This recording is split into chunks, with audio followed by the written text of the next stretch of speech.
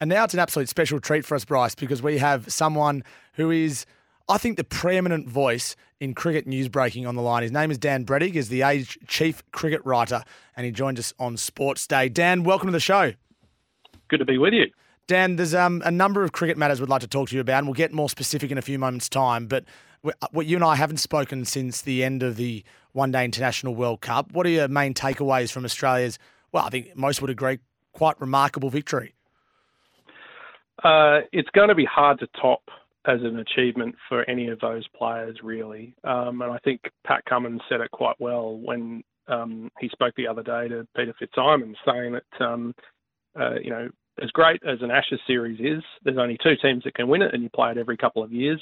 There's only a World Cup every 4 years. The whole cricket world stops, and Australia have just won that World Cup in India in the most difficult of conditions at the end of a year where they've been on the road all year. So there's a lot of things, or a lot of ducks you put in a row there to tell you that it's a great achievement and probably a defining one for this generation of players. Dan, why don't we pump it up in Australia as much? Because we're so caught up, I feel, with the Ashes, with maybe less so with the Test Championship, but we're caught up with that. But this is the third biggest world sporting event behind the Soccer World Cup, behind the Olympics. Then it's this.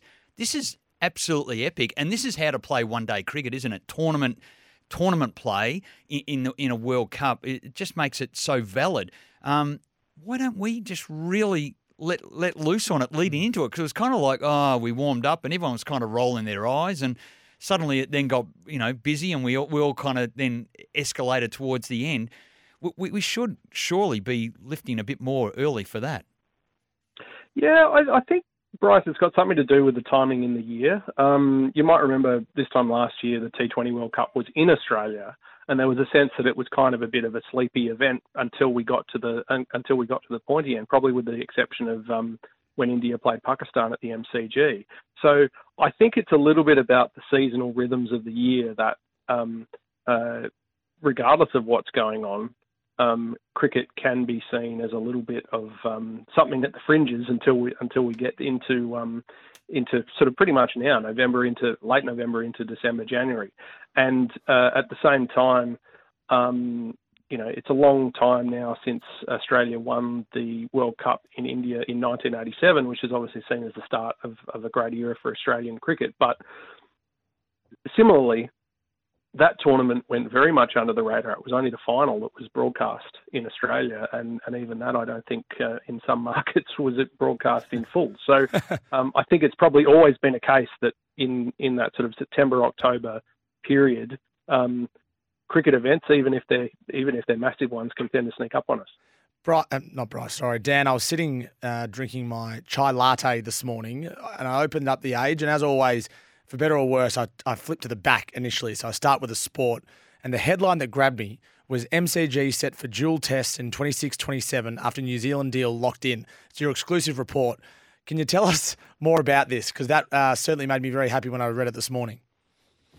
Yeah, well, it's a product really of a couple of things. So obviously, in 2027, you've got the 150th anniversary of Test cricket. There's been some discussions behind the scenes for the last, I think, about 9 months about the fact that cricket should recognise that, and that Australia should take a lead role, given that the centenary Test match in 1977 was between Australia and England at the MCG, where of course the first of all Test matches were played in 1877. So the fact that is going ahead, and the fact that England have indicated their willingness to do that is one part of the puzzle. The other part of the puzzle is that if you look at the Future Tours program in that summer 26-27, Australia has a slightly odd calendar, certainly relative to what we're used to. That they've got New Zealand coming for a tour in December, January, and then they're going to India for 5 Test matches, sort of mid-January to late February, even maybe potentially even the first week of March.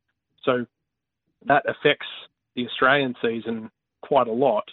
And so it's a question of, well, what are you going to do with the time that you have left, having carved out that time for the India tour? Now, the 150th anniversary Test match, that's one thing, but also New Zealand, of course, I think we tend to forget this, but the series in 2019-20 was extremely well attended, including more than 80,000 people being there on Boxing Day. Now, it might surprise a few people to know that was the biggest Boxing Day crowd ever for a match that wasn't an Ashes match. It's bigger than any game South Africa have had at the MCG, bigger than any game that India have had at the MCG. So the fact that New Zealand kind of proved themselves as a good draw for that season has moved Cricket Australia to talk to Cricket New Zealand about extending that tour from 3 test matches to 4, which means that all of the major venues, apart from the Gabba, which will be out of action because of its rebuild ahead of the 2032 Olympics, all the major venues will get a New Zealand test match. So that's Perth, Adelaide, Melbourne and Sydney. And so that's kind of how the picture comes together. Now, the last bit of the puzzle, of course, is that originally Australia were going to be playing Bangladesh in a couple of test matches in March. That's now going to move back to sort of August, September in the top end, because they still have to play those matches because they're part of the World Test Championship.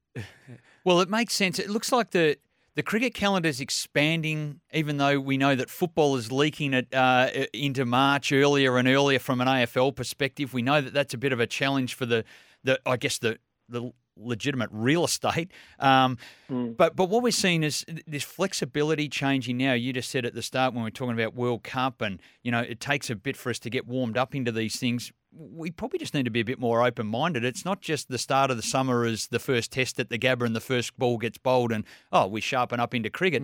We had Australia A series against New Zealand. It started in August. It started in winter up north, and we should really be leveraging that a lot more in Australia. And it's encouraging to see even those test matches against Bangladesh because from my perspective, Dan, we need to take a lead from, and I would say we as in Australian cricket, we need to take the lead for these other nations, don't we? We need to play them and boost them up because world cricket needs it.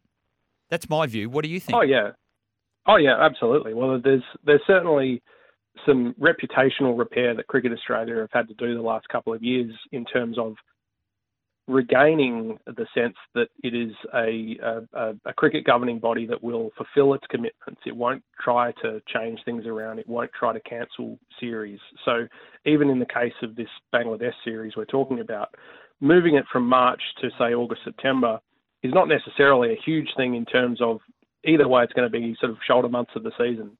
But the most important thing is that it is played, and that Australia fulfills its commitment to play those matches, just as it was important in 2022 that Australia went to Pakistan and that Australia went to Sri Lanka and stayed in Sri Lanka, even though there was a lot of unrest in the country at the time, as you might well remember. So it's about developing cricket in other parts of the world, but it's also about, I suppose you'd say, acting in good faith and fulfilling the obligations that if you look at, say, India and England in recent years have toured a lot more overseas for test matches than Australia have, and that's something that Australia need to follow suit. We need to be a better global citizen, Dan. I think that's probably pretty obvious after the last few years. We've got about a minute and a half, so I want to ask you a couple of very quick questions on this. A one-off test, will that be part of the Test Championship, or you're not sure yet? No, okay. It's an anniversary test match, so it won't be a points scenario, and obviously England will be in Australia the previous summer for an Ashes series, which will be. And can we expect every living Test cricketer, like Bryce, for example, to attend the Test match just like in 1977? Well, 1977, it was all Australian Test cricketers who played in the Ashes, and then all England Test cricketers who played in the Ashes in Australia. So it wasn't absolutely everyone. No invite for me then. It was quite a few. I was unaware of that. And I think that 1977 series, I mean, you've written a book on it, Bretto, was when Kerry Packer was wheeling and dealing in the background as well. And the other question I have is, what about the AFL? What happens in March if the AFL wants to play at the MCG? Well, one thing that I wrote about in the story was that under the terms of the current deal for the handover from cricket to football, cricket gets the last right of refusal on the ground until the Thursday before the penultimate Saturday of the month. So that in 2017, that falls on March 18. And if you look at the dates of the Centenary Test in 1977, it was played from March 13 to 17. So if they get those dates about the same, Cricket Australia will be able to host that test match against England and play it and still get out of there before the AFL is contractually due to come in. AFL fans will be very interested in that, I'm sure, because they do like Richmond Carlton first game of the season, although albeit not in 2024. That's changing as well. Dan, really appreciate your time. Great story today in The Age, and we'll speak to you again soon. Thanks, guys. Age Chief Cricket Writer Dan Brettig. Exciting stuff for cricket.